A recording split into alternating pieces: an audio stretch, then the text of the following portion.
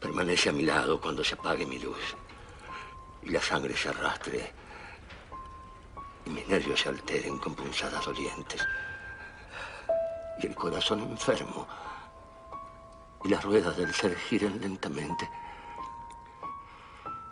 Permanece a mi lado cuando a mi frágil cuerpo le atormenten dolores que alcanzan la verdad. Y el tiempo maníaco sigue esparciendo el polvo y la vida furiosa siga arrojando llamas. Permanece a mi lado cuando vaya apagándome y puedas señalarme el final de mi lucha. Y el atardecer de los días eternos. En el bajo y oscuro borde de la vida.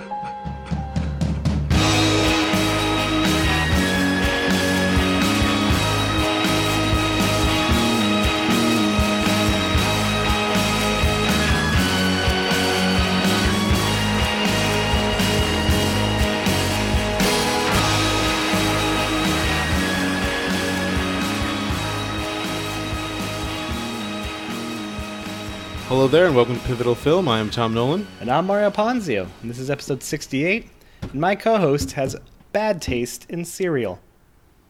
I don't have bad taste in cereal. I have universally, widely recognized as the correct taste as cereal. I disagree vehemently. So, as some people may know in this podcast, just because we make a lot of dink sounds or whatnot, I'm a big fan of Good Mythical Morning because I'm apparently 16 or 15 years old and watch YouTube videos like all. What's Good Mythical Morning? The YouTube show where these two 41-year-old guys do various goofy things. And last week they did a cereal March Madness, Milkness as they called it. And the winner was Cinnamon Toast Crunch, which I despise. Tom says I'm wrong. Why do you despise? Oh, because of the mouthfeel. Do you mouthfeel? Prefer the Captain Crunch mouthfeel to Cinnamon Toast Crunch No, mouthfeel? I like a brandy mouthfeel, like a bran sort of mouthfeel, or like the mouthfeel you get with like a Life. Do you like grape nuts? I like grape nuts. I do like grape nuts. My favorite cereal though is Cherry Almond Pecan from Quaker, which is really good. Maybe 1 week we're gonna get some cereals instead of beers. We'll just get cereals and just crunch on them. No, we'll pour beer in them. We'll get when the winter comes back. We'll get some stouts or porters. No. Here's what we'll do. So to make sure that the pouring beer in the cereal is contextually perfect, we will stay up all night drinking, not doing the podcast.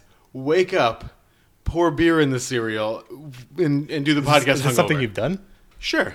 Oh, I've never done this. Oh, you gotta maybe do it. We'll do that for our Avengers episode. Unfortunately, the episode we had today is not talking about Avengers. It's talking about another film. But before we talk about that film, Tom has a beer for us. Oh, yeah. So this is a Jack's Abbey beer. Springdale. Springdale is a cohort of Jack's Abbey, but it's kind of an offshoot. It's more it says it's their experimental offshoot. Springdale's technically a different brewery. The experimental offshoot of Jack's Abbey Brewing. Yeah. They are out of Framingham, Massachusetts, which is within our boundaries. We've had a few Framingham beers. Last week we had South Deerfield, Massachusetts beer. Deerfield, as well? yeah. So we're sticking with Mass. So this is the Elder Mother. It is an oak-aged sour with elderberries and long pepper. It is a 7.3 alcohol by volume. What is a long pepper? I don't know, but it says it is long.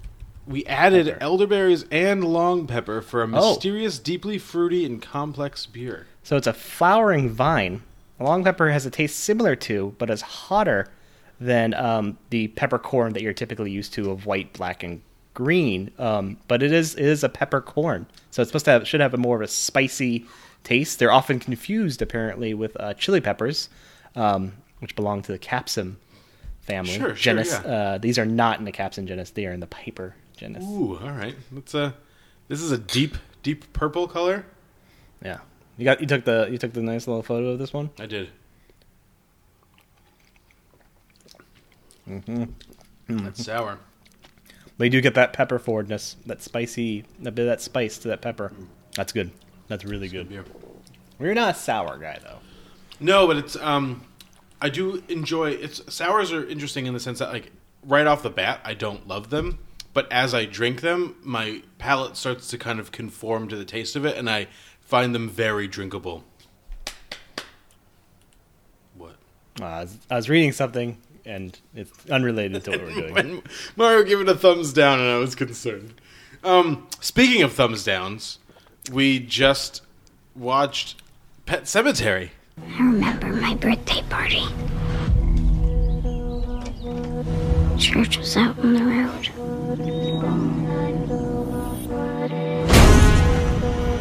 And everything went black. It's okay now. Are you back? Back from where? We did. We saw Pet Sematary. Not the 1989 version, the 2019 version that just came out, starring Jason Clarke, who people keep casting in movies for no particular reason. Jason Clarke wasn't horrible in this one. I mean, I typically agree with you in his badness. By the way, I like that Larry Lambert, who directed the original, has gone on to direct such great films now as Megapython vs. Gatorade. I saw that. Gatoroid.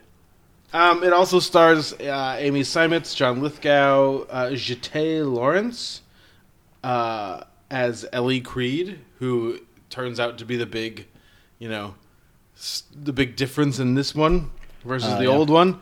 Gage gets to just sit there and look scared a lot at a ghost. Yeah, or Gage also gets the sitcom treatment where he's like not in most of the movie, but then when he's needed, they're just like, "Oh, Engage, Engage is here." Don't forget.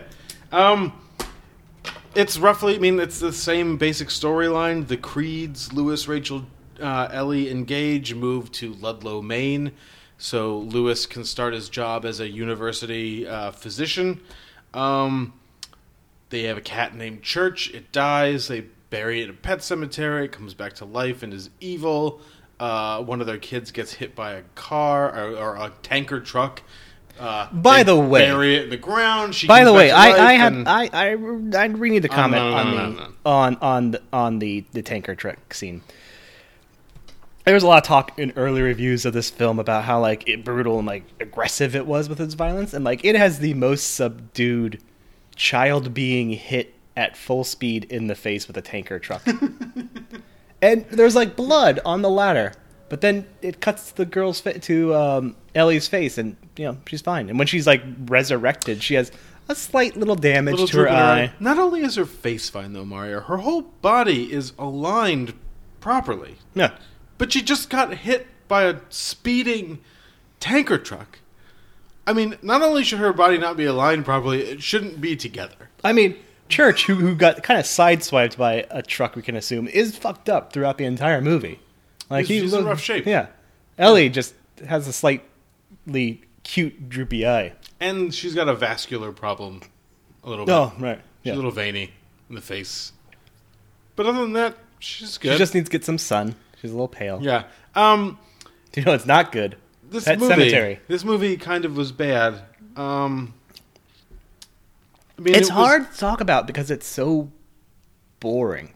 It is really boring. It's funny in spots because of its badness. There's a couple of where they just kind of play with horror tropes or scary movie tropes, like the lightning when they go up to when they're going to bury Church. Why is there so much lightning all of a sudden? So my problem, I knew this movie was going to be bad from the first moments. Because having been a fan of just you people know on this podcast that you like horror is my thing. It starts out with, a drive to a new location with some cute... That's never happened before. Some cute little dialogue with a dad telling a nice little dad joke. And then they get to the house, and then the wife... the husband has to make some oh, my back, and then the wife has to have a phone conversation with her mother that's obviously interrupted by a past trauma, and then she says, I have to call you back.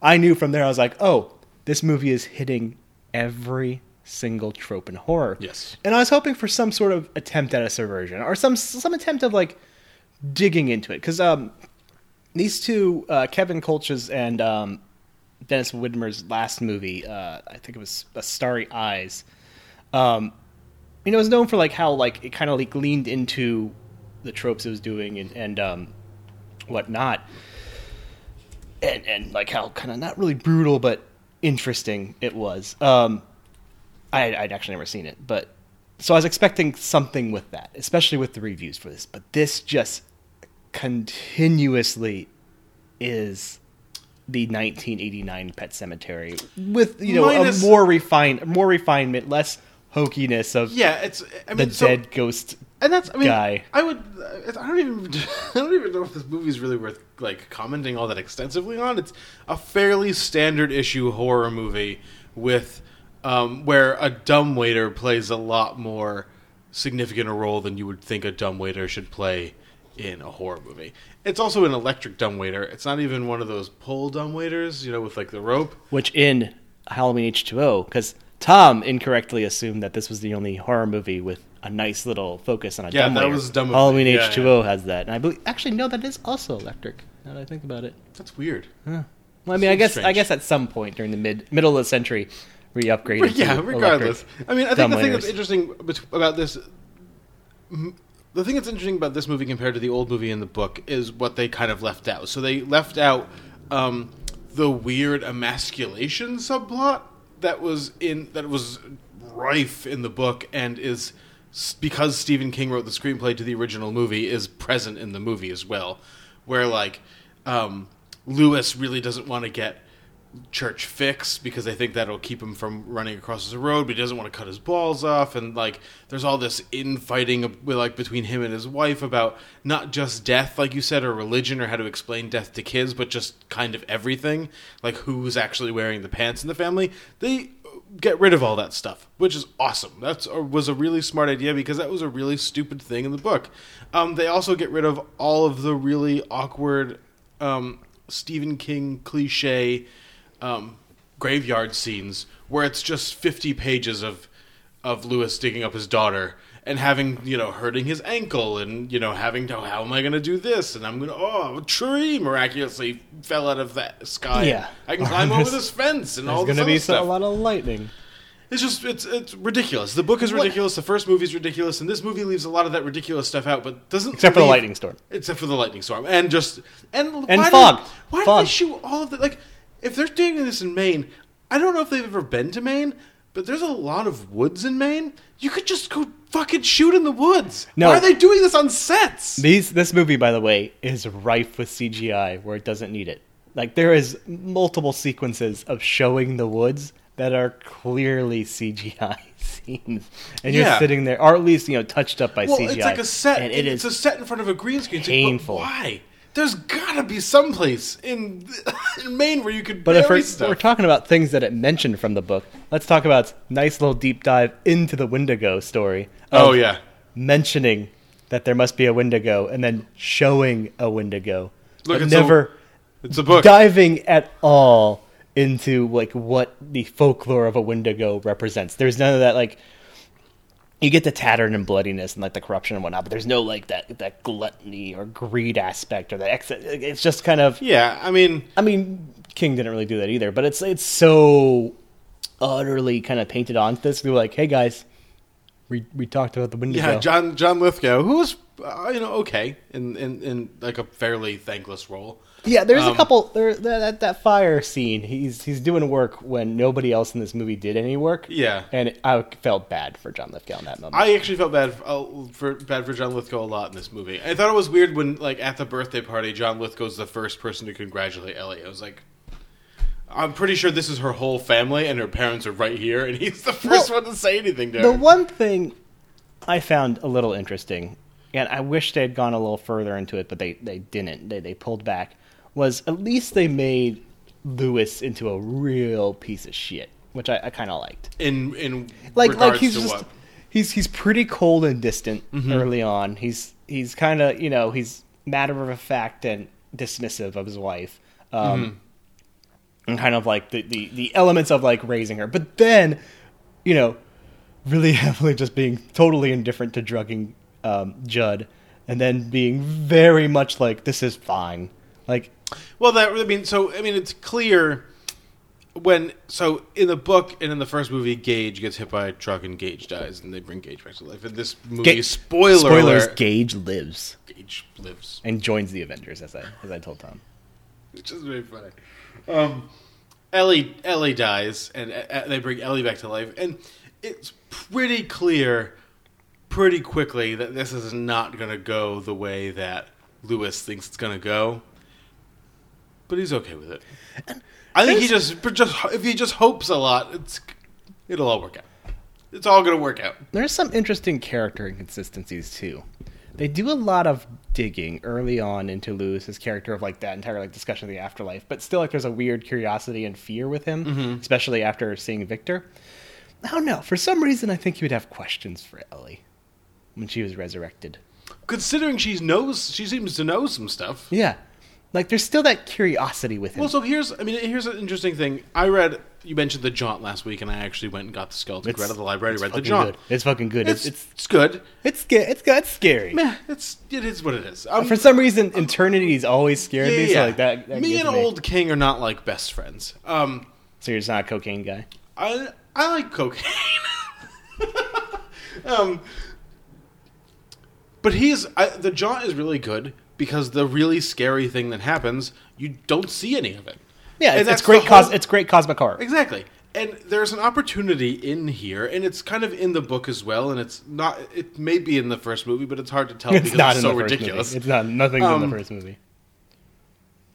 They may have seen some shit. The one thing in the first movie that's great, that makes the first movie so much better than this one, is Gage going, "Not fair, not fair." Well, yeah, Gage has a lot to say in the first movie, and in this movie, he has very little to say. That kid's really good in the first movie for being like 3 or 4. Yeah, Gage is kind of weird. He's a weird presence in that movie. Yeah, that kid was unsettlingly good. But you're saying about the entire. But they don't do. There's an opportunity for that in this whole entity. You know what I mean? Like the book and the first movie and this movie. And that's why I don't understand why. I mean, one of the things when I mentioned off the air that I wanted to talk about was like this kind of like sacredness that Pet Sematary has taken on, where people are writing articles about how it's King's most horrifying book or it's his scariest book, and you know, is it finally going to get the film treatment it deserves? And obviously it didn't get the film treatment it deserves, and I don't think it's the scariest book either. I feel like it's a book, and subsequently has been made into 2 movies that are really big missed opportunities to really explore something really interesting, that they just kind of don't do it because it's cooler to just have a kid yelling obscenities at a grown-up, right? I mean that's what the book boils down to. Also, is Gage just kind of storming into Judd's house and telling Judd what a slut his wife is and like all this other stuff. It's like, why is that more interesting than finding out like what death is like? Yeah, or especially having that person come back and being like fucked up specifically because they got to experience death. Especially when it's like you have this element of trying to like play into it, but instead it's just used for like you're gonna suffer. And it's like, that's not interesting. And that's what makes me like all these attempts to kind of do the cosmic horror of King have failed. And cosmic horror in general just fails. Unless you're John Carpenter doing In the Mouth of Madness. Nobody can do cosmic horror. Like, I'm really intrigued to see what Josh Boone, the director of Fall of Our Stars, does with Revival. Which, I mean, Revival 100% loses its cosmic horror when you see giant ants and a spider. As soon as King decides, I'm going to show it to you, you're just like, nope. And he just is like, listen, no, it's awesome. The ant's going to come out of her mouth. And you're just like, no, but I don't care anymore. I don't care. Yeah, it was interesting when it was just a door framed by ivy, and that was it. Yeah. Now I don't want to see the ant come out of the mouth. And we're going to quickly get off, because Pet Sematary is really boring. Don't see it. Yeah, this conversation is way more interesting than we're now going to talk about Revival. Yeah. The thing that bugs me about Revival is you cut out that chapter where he sees through the door. If you cut out he sees through the door, looks into her mouth, and then jump to all the people killing themselves. Yes, we've had this conversation before. Well, we're going to have this on air now. Yeah. In case Stephen King's listening, and then he can take back all the copies and just cut it all out. But that is a fucking that's like one of the most terrifying books. Oh yeah, it's great. Great book. Especially if you just know that he is like afraid but knowing death is coming, but he's seen it and he just refuses to talk about it. That's what's great. And that's what's a great thing about like in The Mouth of Madness.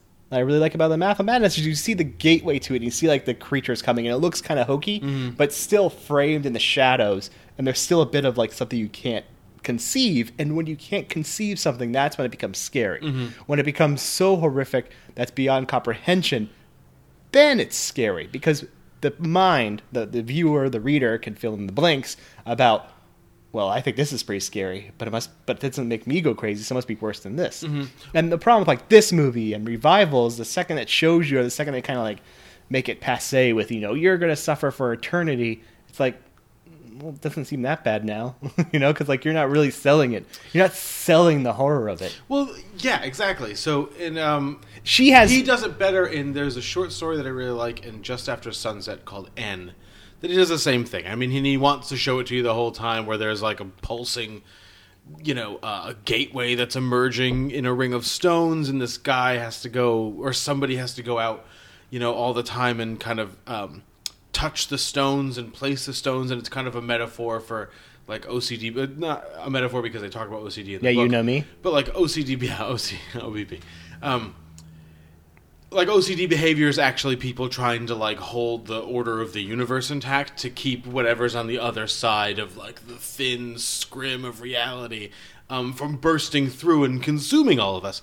That story works because even though we sometimes get to see like the 3-lobed eye or whatever, or like a helmet, whatever, he doesn't go so far as to say, though, and the helmet thing moved, and that person could see deep into like what was on the other side of reality, and it was this, and that's why thing, and that's why like the aspects of the terror in the really good King adaptation. Hopefully, it continues on later this year with it. We just see barely the dead eyes, the dead lights. That works because you could see there's something further beyond that. But that's not just. They took the book and they said, "What is the thing that makes this book scary?" And it's like the impending dread of the fact that there's a fucking clown monster out there that's killing kids. Yeah. And they just take out the Tim Curry screaming obscenities at people and just leave the dread. Yeah, and that works. And at times they also add in like to rectify like whatever fear or dread you'd have with like a really fun kind of like haunted house kind of horror movie that's people hated, but I thought it was a really fun, goofy ride until it needs to be kind of like scary in moments. What did they hate? Who hated it? Well, people don't like the fact that it's kind of like repeated scenes, set pieces of each little like horror for each kid, but it works because it's fun. It's a really fun movie. It doesn't take itself too seriously, but it's really earnest, and not earnest, but it's really honest with itself. Yeah. And this movie just, this movie was just, it kind of felt like Kolsch and it felt like Kolsch and Windermere kind of like set up a camera and pressed a button, and then like people read lines. Well, they were just they flipped to like a page in the book, and they're just like, okay, but just don't say this part, and all right, so just start reading. Just read the book. But we gotta get the dumbwaiter scene in. We have to make sure we add a dumbwaiter. But we have to keep going back to the Zelda. And this feels like it goes back to the Zelda thing far more often than the '89 version did. At least it's just like a droning. Well, because the '89 version really liked its long flashbacks. Yeah. So and this one is just kind of like a modern flashback sequence which just kind of bursts but it in interrupts. here and it so badly interrupts pacing too in this, and like those flashbacks are just, everything about this movie is just so boring. Yeah, I mean I think that's what I would say is stop being so stop treating the text like it's sacred, and just take from it what you need to convey the thing that you think the book is best at conveying, and then just get rid of the rest of it. So maybe you don't even need the Zelda stuff, or maybe the Zelda stuff is way different, and not just she falls down a dumpster to die. You know what I mean? Like maybe because in the book she just dies. Like the same thing is wrong with her, but in the book she just dies, and Rachel is there when she dies. But take that take that, the essence of that, and do something different with it. My last question for you. How angry are you that Michael Mann cast Jason Clarke in Public Enemies and started this train rolling? I've learned to not expect a lot from Michael Mann. Well, I mean, like, but then what do you think about Oliver Stone casting him? And then Catherine Bigelow. People do weird things. Baz Luhrmann. I don't know what they see. I don't know what they're looking at. Terrence Malick. Terrence Malick, yeah. I don't know. But Terrence Malick also casted Ben Affleck in a movie, so I can't. He's going to do what he's going to do. He's made good decisions in bad decisions. We will say this. The best part of this movie for me was the trailer for The Dead Won't Die Before It. That looks like it's going to be a lot of fun. It's going to be awesome. Yeah. Even if that movie's bad, it's going to be fun, I think. It's going to take a lot for that movie to be bad. I don't know why it would be bad. I don't know either. It's got a Scottish Tilda Swinton with long blonde hair who... just a really matter of fact Adam Driver. Adam Driver's... It's like an Adam Driver renaissance. Yeah, I like it. He's just like taking over everything. We'll do a deep dive on that one when it comes out. But the deep dive on this movie can end with just the fact of no. Just no. Just don't... I mean, I don't know what you're going to do this weekend. Because it's either this or Shazam. And I'm definitely not going to tell you to see fucking Shazam. You can watch the first episode of the new Twilight Zone and skip the second one. Even that's not... It's fun, but not Deep great. Deep shrug, Mario. Just go see Us again. You know what? Or go see Under the Silver... Or just torrent Under the Silver Lake. Because apparently... Well, legally find Under the Silver Lake. Because apparently it's coming on VOD and not in theaters. And this long wait I did instead of buying a Region 2 DVD was for nothing. Don't you feel like an idiot now? Thanks, A24. All right, we'll be right back with our number 68s.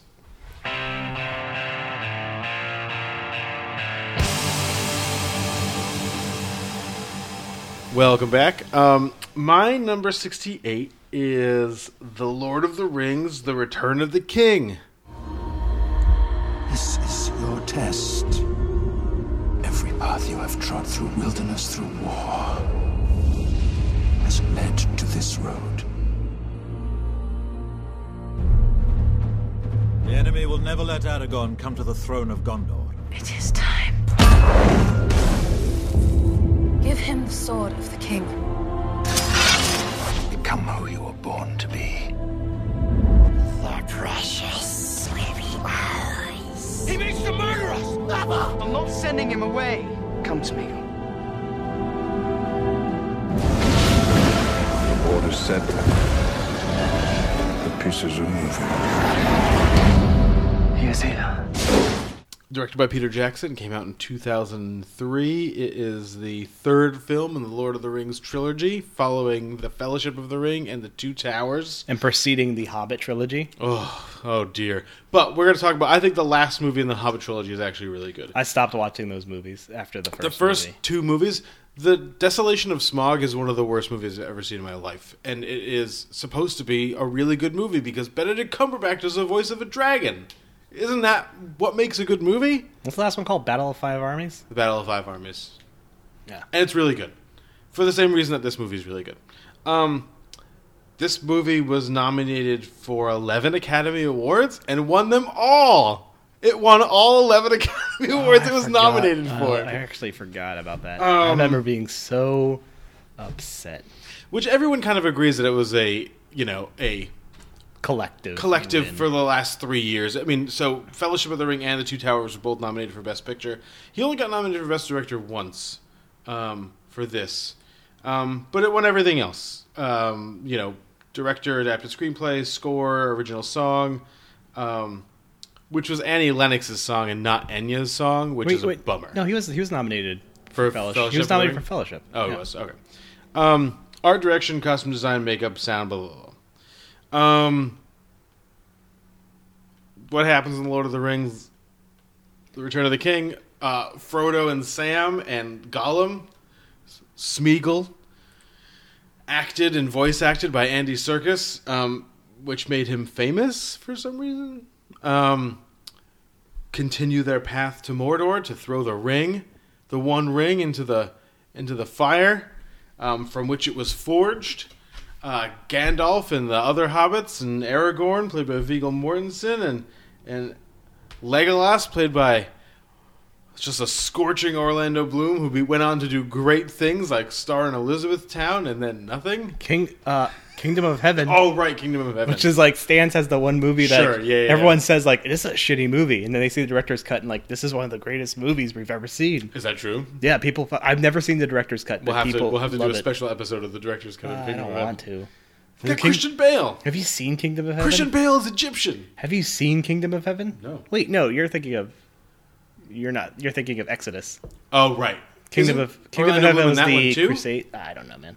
You're thinking the Kingdom of Heaven is the Crusades movie with Edward Norton. Oh, sure. Ridley Scott. Well, that's also Exodus is also a Ridley Scott film. Okay, we're off topic appropriately now. I'm not even going to bother going into if you really don't know what the Lord of the Rings is about, just go look it up, or just figure out what you had been doing with yourself in 2003, and just consider how this movie probably fit into your life. And I'm sure you'll have recollections of having gone to see it with everybody else in the universe, because these movies made a shit ton of money. I saw none of these movies in theaters. Really? Why? I hate fantasy with an undying passion. And it's interesting because I feel about science fiction I love science fiction. How you feel about fantasy. So because I want my fantasy to be... I want these things to be totally detached from reality. I find my enjoyment of them much more... I like Harry Potter. Sorry. I like Harry Potter. The movies? The movies and the books are fine. So the movies, I like the movies. Oh, see, I think the movies are trash. But the books, I think are really good. Like 5 movies. Then the last 3 are... I refuse to acknowledge the existence of Deathly Hallows because I think that's shit, the book anyway. I actually don't think... Why? The book is good. No, it's not. Why isn't it good? Well, for one thing, Half-Blood Prince and Deathly Hallows both introduce an entirely new significant subject matter in what would be the third act of a series, which you should never do. Sure. Which is the Horcruxes. Secondly, it's super safe. Everything it does is safe. Thirdly, it kills a bunch of characters off screen with no sort of gravity or ethos or purpose, and it doesn't even like lean into the abject stupidity of what has happened. Not stupidity, but the abject like worthlessness of what has happened, or like the cruelty of all. It just, they die because J.K. Rowling needed to throw some shit in there. There's random sequences of, Harry Potter during his death sequence having that moment of clarity, and he's a shit fucking character throughout that entire series. And him and Ginny are not even really a good couple, yet they forced that together. J.K. Rowling is an idiot. She can't be an idiot. She's like the opposite of an idiot. Well, she's wealthy. You could be wealthy and an idiot. But so I think it's funny because I think you're right. Sorry, J.K. Rowling. You're probably a really nice person. I think she's all right. Yeah. I say idiot with love. I agree with you. I think everything you kind of said is right. I think when you're reading them, though, if you are... She does great world building, though. That's what I'm saying. So when you're reading them, you're just kind of... You're in it, and you ignore the fact... I mean, until I got to King's Cross, like the end of that, the second to last chapter, whatever, the first... Or the Deathly Hallows, when they're in King's Cross Station, Dumbledore's all of a sudden just, like, alive in Harry's mind, and he's naked and whatever. It's just like, well, what? Oh, because you have to explain everything. Of course. Let's just do this. Exposition bomb. But talking of Lord of the Rings... No, I was trying to tie it together, and I don't know if I could tie it together. I think the thing that I didn't like about those Harry Potter movies is, besides the fact that they stink, is that they're not exciting at all. Like, there's no excitement to them. They're very safe. I found reading the books really exciting. And, like, every new piece of information that got dropped, I was like, oh, wow, that's really that? Cool. All right.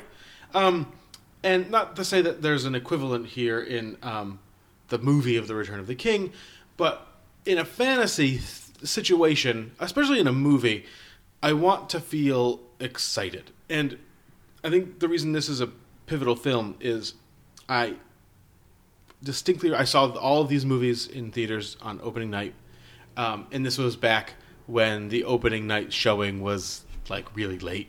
Remember when opening night showings were not Thursday at 6 in the afternoon? Yeah. Remember that? For every movie that came out. And midnight showings were only for event films. Right. And so this is an event film, and so when that Pet Sematary, key event film. Pet Sematary and Shazam. Lots of people in the theater for that one today. When that Lord of the Rings theme like it comes on, I was just like, it's like, and then when like, the Rohirrim come and Minas Tirith is like about to fall, and then here comes Rohan riding up, and he just yells a bunch of shit at his warriors, and they ride into the orcs, and they just kill everybody like inexplicably. There's like 3,000. Rohan riders, and there's all these, there's like countless orcs, and for some reason they kill everybody. Oh, but then these eastern sea peoples come with the elephants.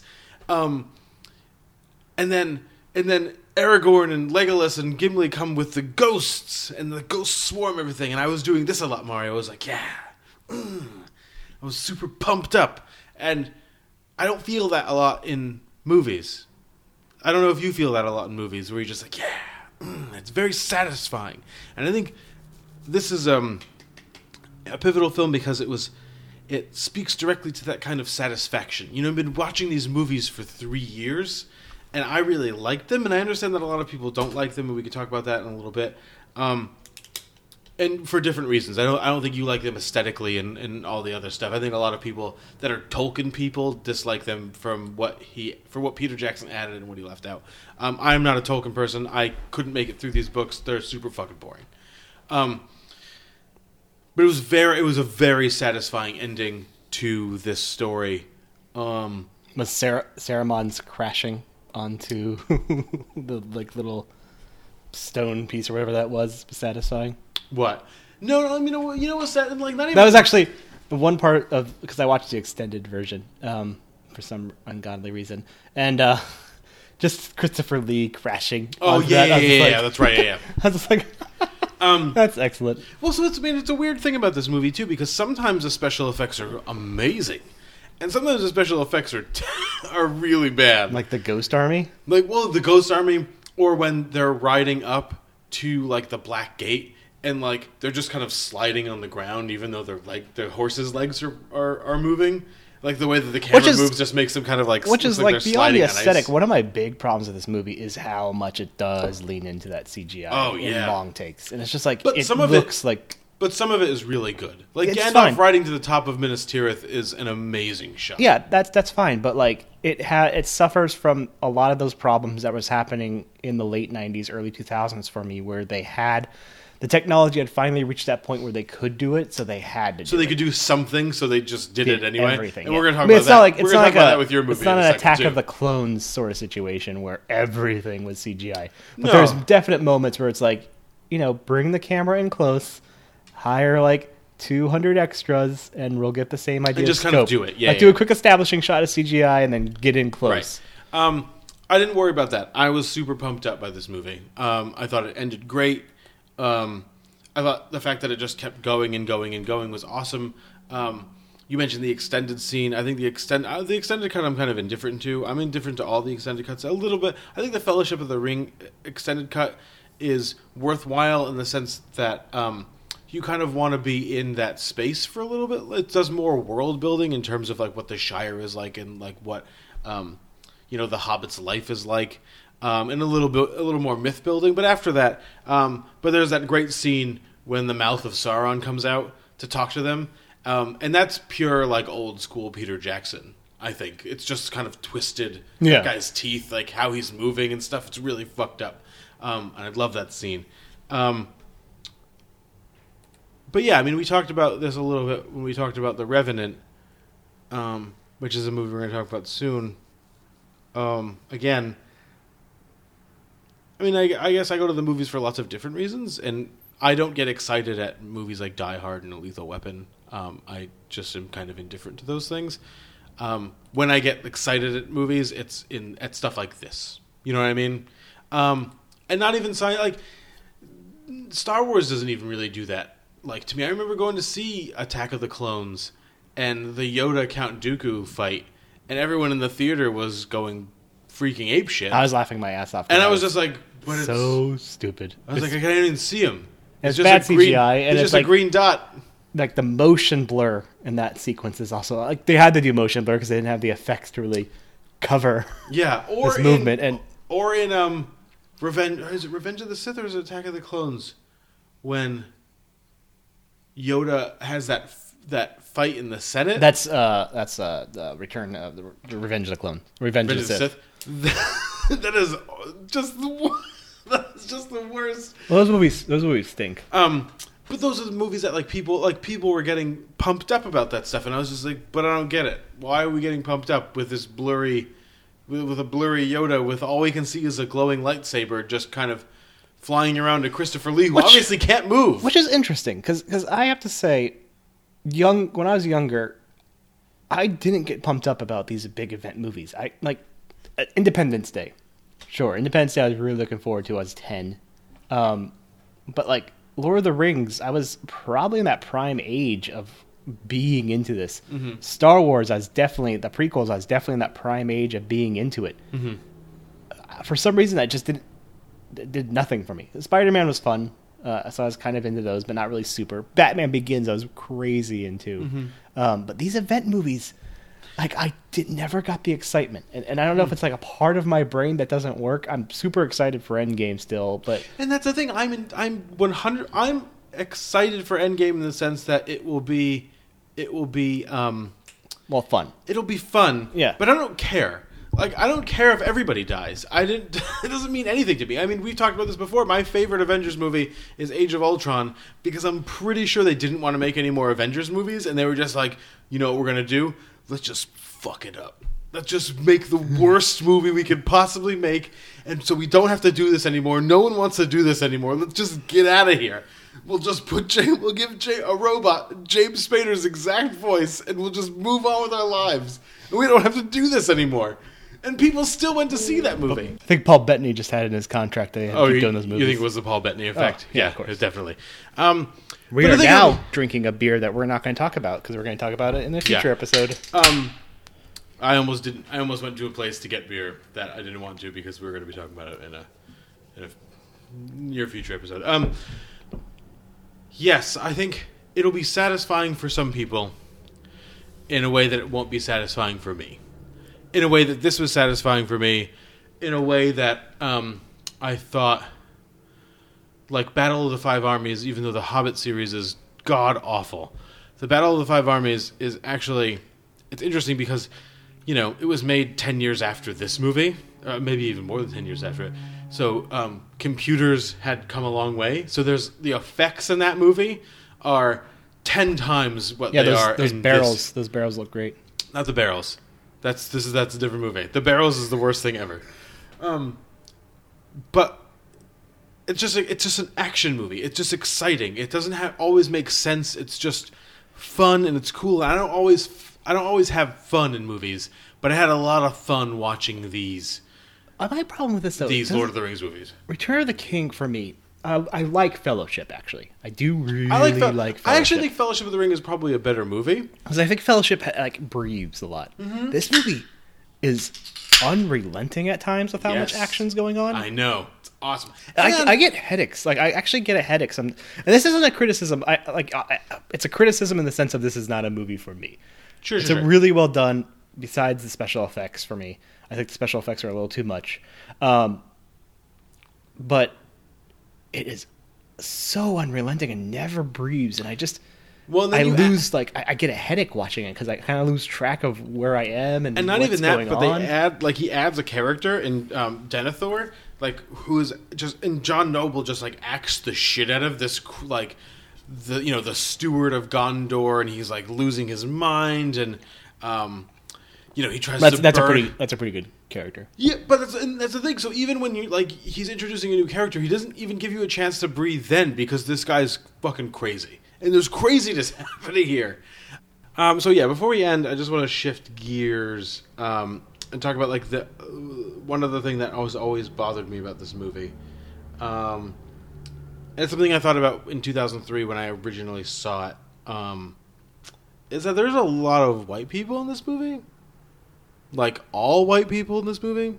And having done a little bit of research on some of the Tolkien scholarship about, like, the books, it's pretty well documented that Tolkien hewed to a British kind of, contextually appropriate, I guess, strict colonialism, attitude towards the rest of the world. And, the Lord of the Rings films did heavily lean in that Northern European, Anglo-Saxon sort of idea. And I've read a couple of articles about the fact that, the movies take place in this very specific area of the world that Tolkien created, and that in that world it is representative of, like, Western European peoples, which would be inherently more white. My question, though, is, Peter Jackson's making these movies in, like, the late 90s and the early 2000s.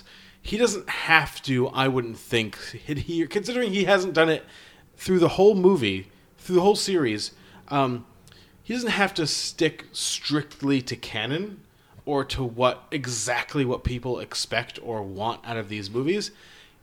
He could have ameliorated this situation very easily by having, like, a much more diverse cast. And again, this sounds like 2019, culture stuff talking. But it was something that crossed my mind when I watched it in 2003. And it's something that's crossed my mind in every subsequent viewing. Like, I love this movie. There's a lot of...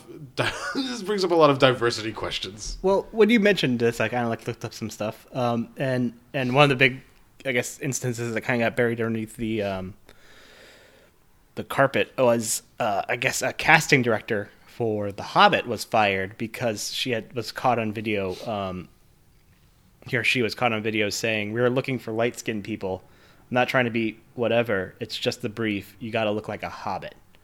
And the person was fired, and Peter Jackson's company said, the crew member in question took it upon themselves to do that. It's not something we instruct or condone. No instructions were given. And this is back in 2010. Mm-hmm. So, yeah, there's definitely an issue there where does the adherent...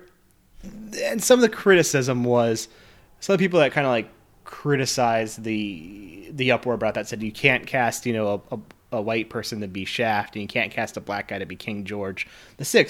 But when those are very heavily, like, one's a historical character, one is, a person who's very delineated by his race.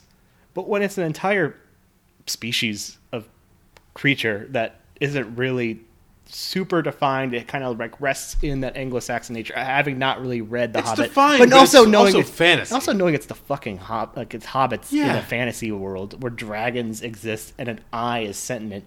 Like, you don't have to adhere to this. You don't need to. And it's like, where do you draw the line of, like, where you have to adhere to the original intention? And, like, the original intention is from a person who has been dead half a century now. Yeah, I mean... and was from an entirely different world. You'll never have a white person play Shaft is a stupid thing to say, because Shaft is representative of something that is very specifically non-white.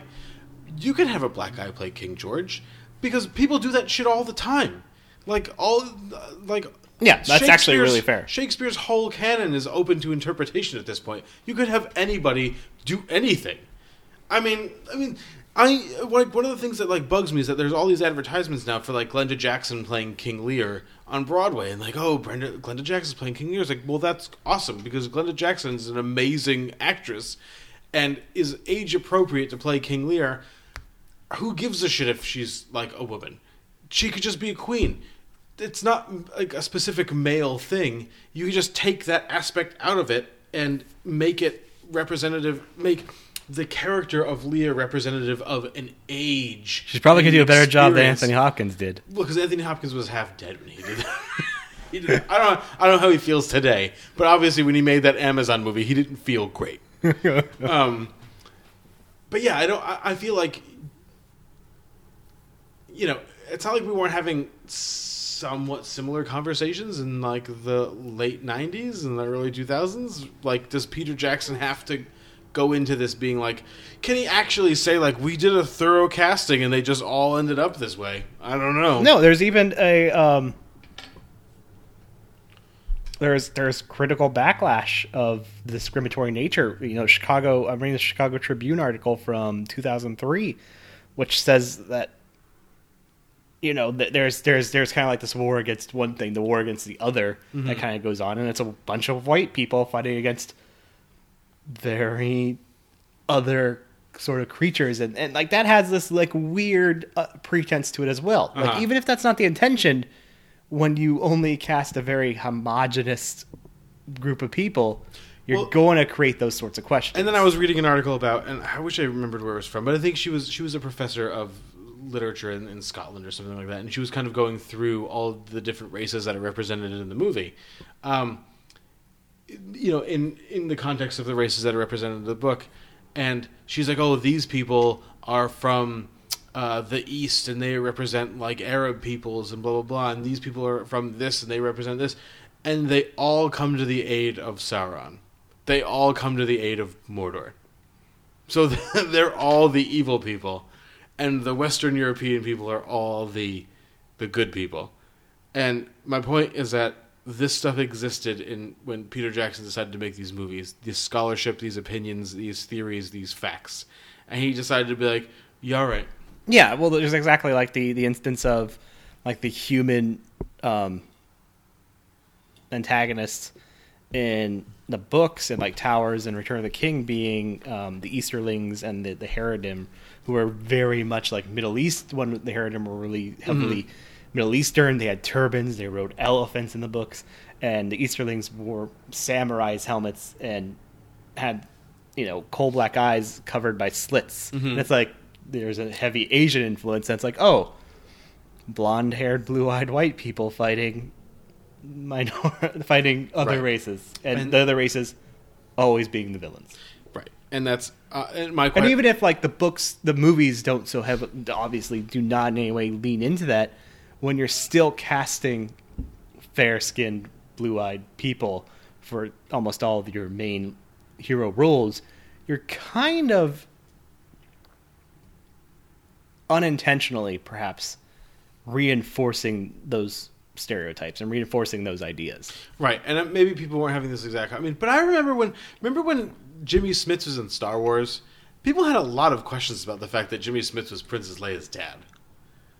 Like they had I didn't follow it too much because it's Star Wars, but yeah, I understand what you're saying about that. I don't know. I mean, I guess it's a weird note to leave it on, but again, I would be remiss if I didn't bring it up because it's played into my thinking. Yeah, exactly. If it was a movie. Major role of thinking about it, then you have to talk about it. We will be then right back with your number 68.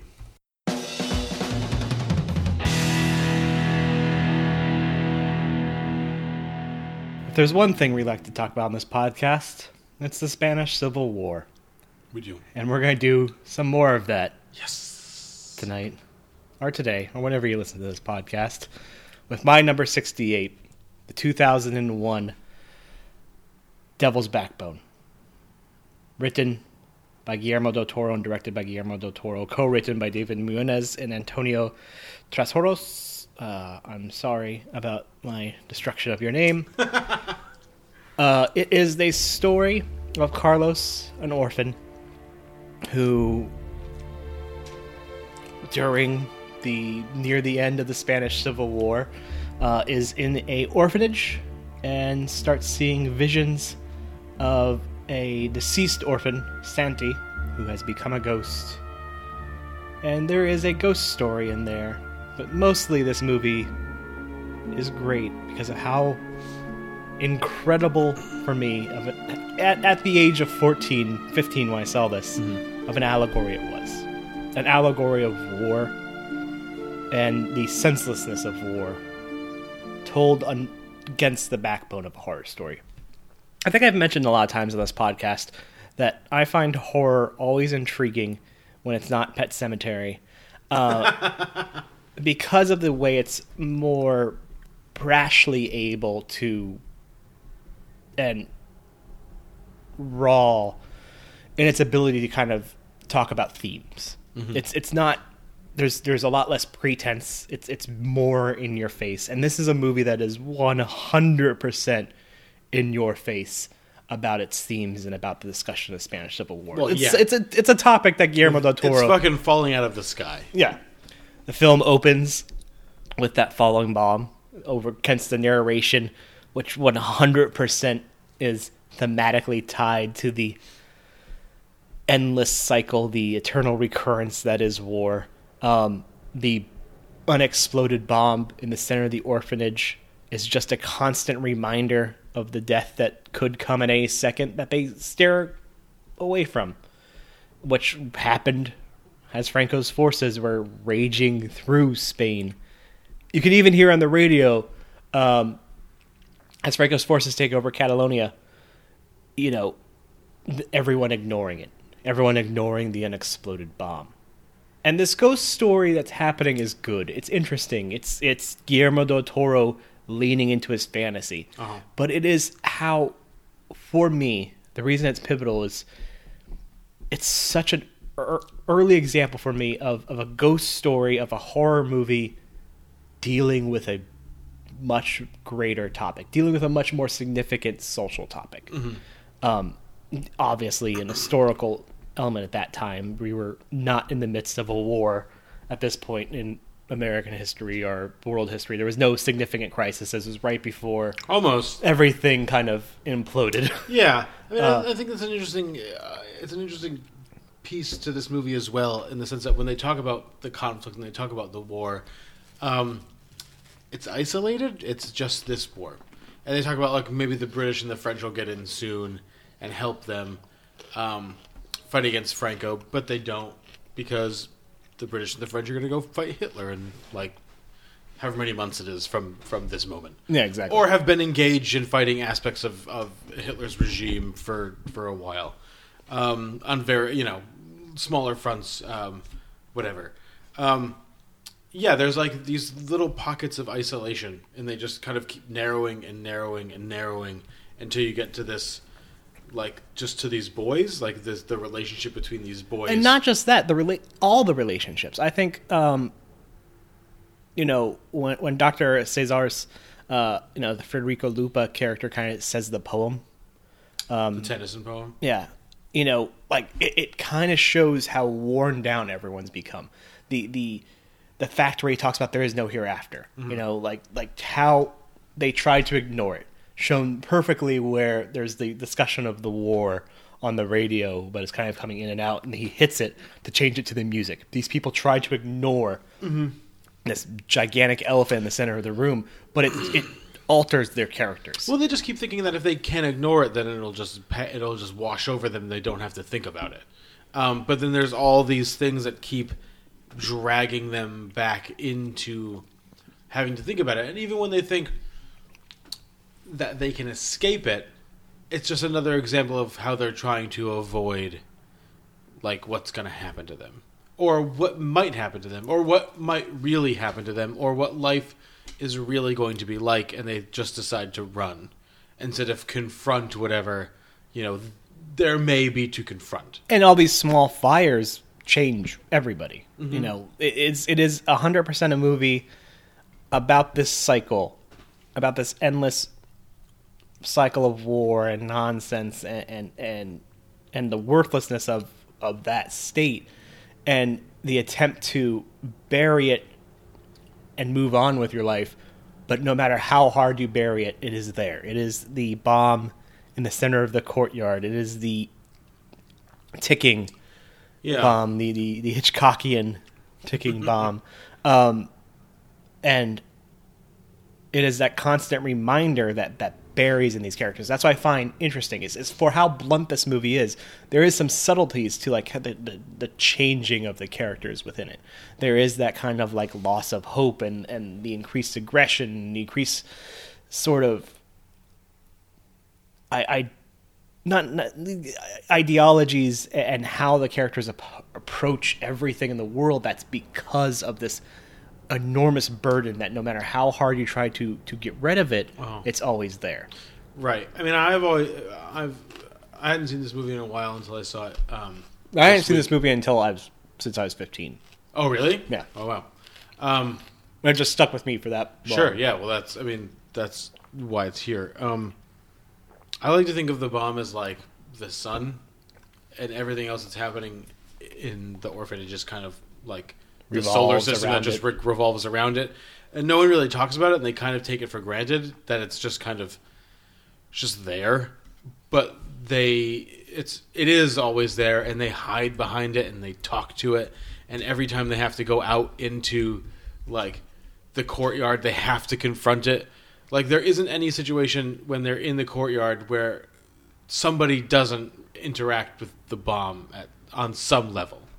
And I find it, I mean, that's a really interesting thing that Del Toro keeps doing. I mean, Del Toro's a kind of a master filmmaker, so I mean, even when he makes weird choices like the blood that is pouring from Santi's head all the time, kind of how like we talked about in Lord of the Rings. That's kind of that Kronos kind of feel. It's definitely that carryover from his more visceral sort of horror they had in Kronos and had in his earlier features. But he didn't have to. I mean, he did it because he could do it. Kind of like we talked about in Lord of the Rings, where like special effects had gotten to a certain point, so they just decided to do everything.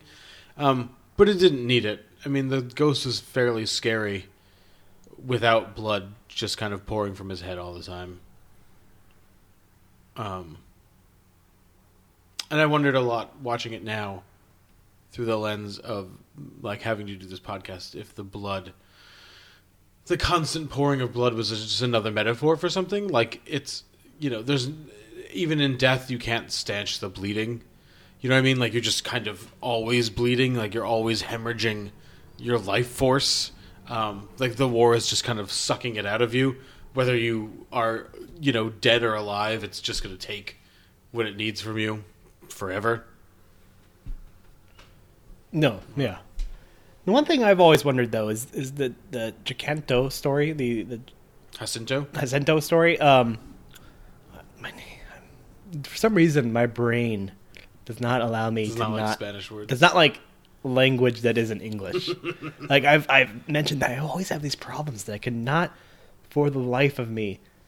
I'm going to on Saturday a New Japan Pro Wrestling show at Madison Square Garden, and I'm afraid when I try to like cheer on these wrestlers that I really like, words are going to come out of my mouth that are garbage. And somebody in front of you is going to be like, get this fucking nerd out of here. He doesn't know anything. But that entire overarching story, like, is there a bigger purpose to it?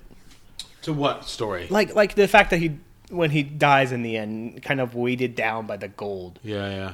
I think there's something there with greed, but I don't see it. I don't know if it's just there for the ghost story, or is there a sort of subtext to that in relation to the people trying to profit off of the fight between the Republicans and the... I don't think it's a profit thing. I think it was more related to the idea of taking something. So if I had to guess, I would say that Santi represented, those fighting against Franco, and Jacinto represented like a Franco thing, where you're going to take and take and take and take, but eventually we're going to get to you. You know what I mean?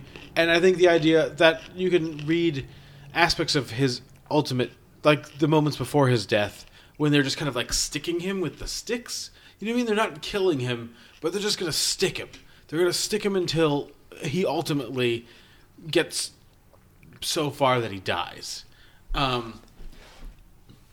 mean, you could boil that down to saying, like, this isn't going to last forever. That there's something... The boys know something that everybody else doesn't.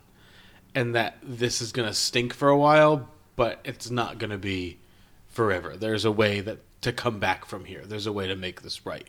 There's a way for this to balance again, instead of it just being, bombs just being dropped on orphanages randomly in the night forever, or, people being shot in the head, in the street just casually.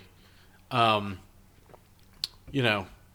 there's if I had to guess at something, it would be that. Well, there's that underlying current too of trying to shield children from the violence going on around, even though it's right there in the center, and every person that tries to do good and this dies, and regardless of their attempts, they were unsuccessful.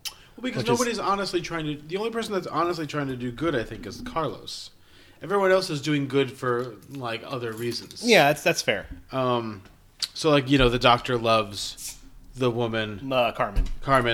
Carmen has human needs, and I think sex is a really interesting way of exemplifying the idea that humans need things. And it's not just food. It's the ability to relate to another human. It's the ability to confront a human on a different level other than war. You know what I mean? It's almost like the stupid phrase "make love, not war." It's like the opposite side of that. Like war, life is just war now, but people need to start, banging it out. Yeah. I don't know. It's really interesting. It's not my favorite Del Toro movie, obviously. No, I think it's interesting. Not my favorite Del Toro movie. I think not it's my favorite Del Toro Spanish Civil War movie. It's almost like we'll talk about that movie again. It's funny though because I was just watching Hellboy. The original or Golden Army, one. And I'll watch Golden Army too. I love Golden Army. A little spoiler as to what movie we might be reviewing next week. Not on our list. It's so. One of the reasons that I hate The Shape of Water so much is that he has been doing this same stuff for 20 fucking years. And the thing that bugs me about Shape of Water is there is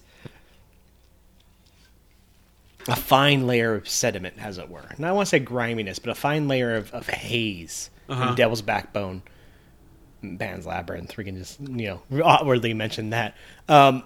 Where he's so close to the material that it's not dirty, it's not not clean, it just has this rawness to it. It has this urgency to it. And so there isn't as much consideration for crafting your story around your themes. The story in Devil's Backbone is there. It's not heaved upon by interlocking and interweaving your themes into it. It just tells you the story, and the themes are right there on top of it because he feels an urgency to tell you that. And the same thing with Pan's Labyrinth. Pan's Labyrinth is much more eloquent in the way it does it, whereas everything in Shape of Water, all that kind of like anti-war or the cries against the backwardsness of mid-century America or the mid-century world feels so it feels so articulate that it comes off as utterly fabricated. Well, because it's fabricated too. If you've paid attention to Del Toro, I'm not saying that like everybody should. If you're going to see The Shape of Water, you should have seen all of Del Toro's films. But if you had, you would have noticed that all of the production design has been done in all of his other movies. That, like, the character design of the sea monster, whatever it is just Abe Sapien. Just a little. And the jokes were apparent when it was like, is this a Hellboy prequel? Yeah. It's all stuff that he's done. He's mined to a much greater effect in his other films, and for a purpose. Like in The Devil's Backbone, when he's under the orphanage where Santi is, where that cistern thing is, where the water is, all of that stuff looks exactly like. From a production design standpoint, from an architectural standpoint, like the place where the sea guy is in The Shape of Water. Yeah, it just looks obviously exactly like it. The same minus a few $1 million in production design. But when you have, exactly. Well, but that speaks to the rawness thing that you're speaking to. But when you in The Devil's Backbone, because of the title, because of the thing that the doctor shows Carlos. About the aborted fetuses and things like that. Because of the nature of what's happening, when he goes down there, it has an underworld quality. There's a dead person down there. It has an underworld quality to it. You know what I mean? So There's a haze to it too, it's- which I like. And the haze, I think, is almost there to kind of cover up the somewhat shitty ghost special effects at times, sure. but it makes it feel a lot more real. But it's related to the story, and to the themes, and even to the metaphors. Where The Shape of Water, it's just like, well, this just looks like this. But why? So this is what it looks like. Because everything I do looks like this. Yeah, but how come in this movie this looks like this? Well, it just is what it looks like. It's like, Well, it's interesting too, because like I remember when I initially saw Shape of Water. At first, I kind of like took it to be a love letter to film of the mid-century. it's a love letter to his own films. Yeah, but it felt like originally like a love letter to the films that he would have grown up on, in Mexico. But it's not. It's definitely trying to make the same points about war and peace and pacifism that these movies were, or at least not similar, but the points that they were trying to make just more, much more of a facade. But it's not a love letter. It doesn't have any of that. So everything feels staged. Like Shape of Water Yes, has a very staged. very staged feel to it. Like that street that she lives on, it looks like a soundstage. And I thought at first it was intentional, but as you watch it like the second or third time, it's not. There's really no reason for it to be, especially when a lot of those other scenes aren't. And it's unfortunate that I think Del Toro's at his best when either he's given something so fantastical, but so light, like Hellboy, that he's just able to lean into his character creation. That's why I'm excited for Scary Stories to Tell in the Dark. He's not, directing it. He kind of helped with the story, but he's definitely going to be a hands-on producer. You can kind of see in those creature effects where he's doing something fun. He does a lot of great work there. Like the creature effects, and especially Golden Army are great. Well, yeah. It's Golden Army. Yeah. Golden Army, I yeah. keep thinking Golden Compass. Those creature effects are not great. That did win the visual effects Oscar, didn't it? Though? If it did, it was wrong because those effects look like ass. I think it may have. I have to look that up. But they've been making polar bears look way better since. But in this, there's it doesn't like, or when he's doing something like this, or Pan's Labyrinth, which Pan's Labyrinth is kind of like the nice duality and mixing the two. It doesn't feel staged. It feels raw. You can kind of overlook the mishaps in production design or the kind of like hokiness of it at points. Kronos even too. Yeah. But when he's trying to like activate on all levels, he just implodes. Well, it's when he... Which is, to be fair, we have one example so far. He has... Well, but I mean, we haven't talked about Pacific Rim. But maybe Pacific Rim doesn't count. One visual effect. Golden Compass, one visual effect. Which is a fucking travesty. I mean, I don't know what else is nominated, but that's bananas. Because Golden Compass is terrible on every level. Yeah, I mean, it's funny because The Shape of Water and Devil's Backbone, I think, are really interesting places to start. Because The Devil's Backbone is literally just an honest expression of an idea moving from like inception to creation, you know what I mean? Whereas The Shape of Water was kind of labored over in terms of how can I win awards with this movie. And he wasn't thinking about winning anything with The Devil's Backbone. It was just how do I execute my vision? Yeah. And that's the thing. And so like we talked about Spirit of the Beehive, I don't know how long ago that was. He's made homages to movies before. Like aspects of The Devil's Backbone are homages to Spirit of the Beehive. Even if it's only just the color of the first couple of scenes, I mean, it's just clear that's what it is.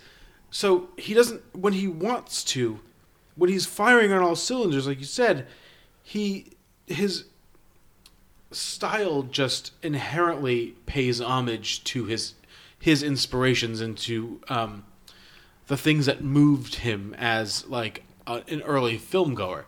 It's just when he tries to kind of just fucking jam those things into a movie that you end up with something like The Shape of Water, which doesn't make any sense. Which is like, I would say a similar filmmaker on a much lesser of a talent level, but still talented, is something like Sam Raimi, or he tries to like kind of pay homage a lot of times to like what he's doing, but I think he does it just because that's what he feels comfortable with and he's trying to tell a story. But then when he tries to fire on all cylinders and do an homage to himself or try to do his thing, He does like homages to himself also. but like when he's trying to do that has the inherent purpose of what his narrative or his story, like Right. Drag Me to Hell, it just implodes in on itself. It feels like a caricature, and that's the problem with Shape of Water. Is it feels like such a caricature of Guillermo del Toro. Whatever happened to Alison Lohman? That's a good question. Alison Lohman's probably asking herself that right now. Where am I? I'm Alison Lohman. What happened to me? Well, actually, that's a good question. I don't know, Mario. But Drag Me to Hell happened to Alison Lohman. I guess that was the last major movie she was in. Oh, really? Wow. Yeah, she had Vatican tapes, Urge, and Officer Down after that. That's it. Wow. Maybe she was actually dragged to hell. Maybe. I really like.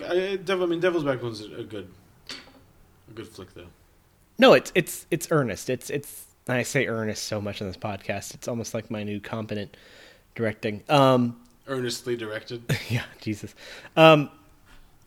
It's raw. It captures the perfect aspects of horror for me. It is horror can be used for a lot, and a lot of times it's not, which is fine. Like if you're just doing a funhouse sort of horror movie, like it works great. Or even like Us. Or yeah, or I mean, Us. ignoring the politics of Us just works as like a fun horror movie. Yeah, exactly. Or something like the Scream series or whatnot. Yeah, no, Us is a better example. But also, because it's so devoid of the need for deeper themes or deeper thoughts or complex narratives, horror in its very nature, even more so I think than comedy, can be so simple, so base in what it's doing. I agree. That you can make the themes the central core of your story. And Devil's Backbone is that.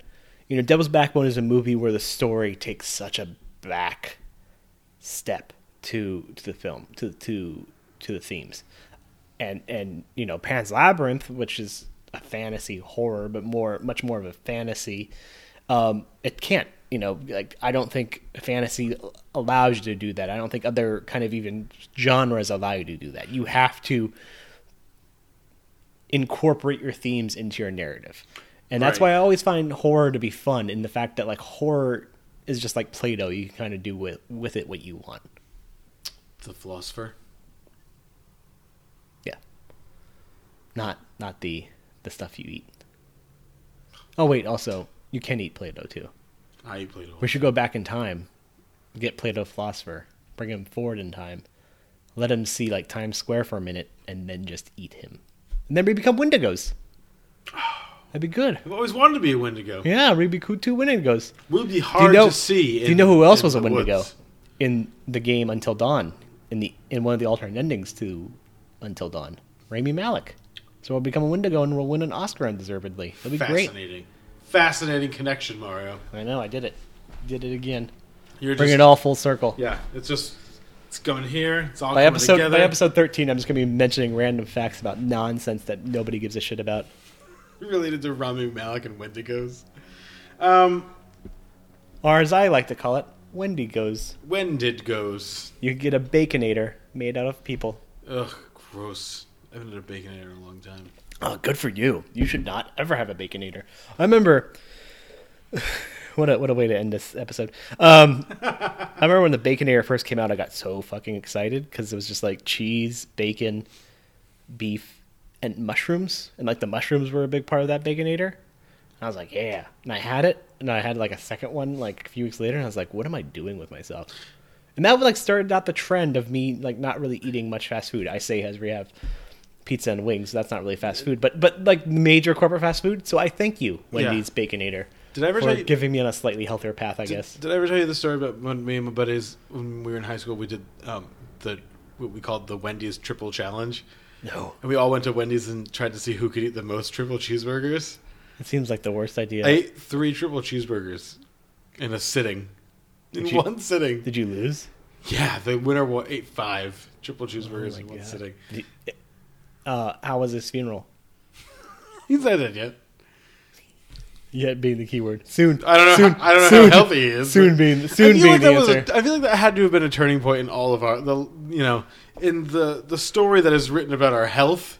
Like over time, that'll come up. Like I really day hope, they ate 3 triple. I really hope as you're cheeseburgers. eating those cheeseburgers, somewhere in the distant future, Richard Dreyfuss was narrating about how like one of you stepped into a fast food restaurant and got stabbed. I'm going to be honest with you. in the The neck. first 2 went down fine, but the first bite of that third one was a lot of work. Because It was a lot of work. Well, because your first bite, your brain's like, yeah, I'm going to store all these calories and fat for a future I'm going to store all day. these calories in my brain. And the second bite, and the second one, you're like, yeah, this is good. And your body was like, no. Well, the first one, the first one is activating all This of episode's those. still happening, guys. Yeah, no, it totally is. The first one is activating all those like, addictive neurons in your brain. It's like, this is awesome. Keep doing this. Just dopamine and serotonin. And then the second one is all adrenaline. Because you just plowed through 1 triple cheeseburger, you're like, I could eat 50 of these. And then after the second one, as it's kind of digesting, and it's kind of up to your chest, like your torso is packed with Wendy's. Well, I wouldn't even you're just call it kind of beef. like- We're not even sure if that's meat. That's why I said it's Wendy's. Yeah. Just with food.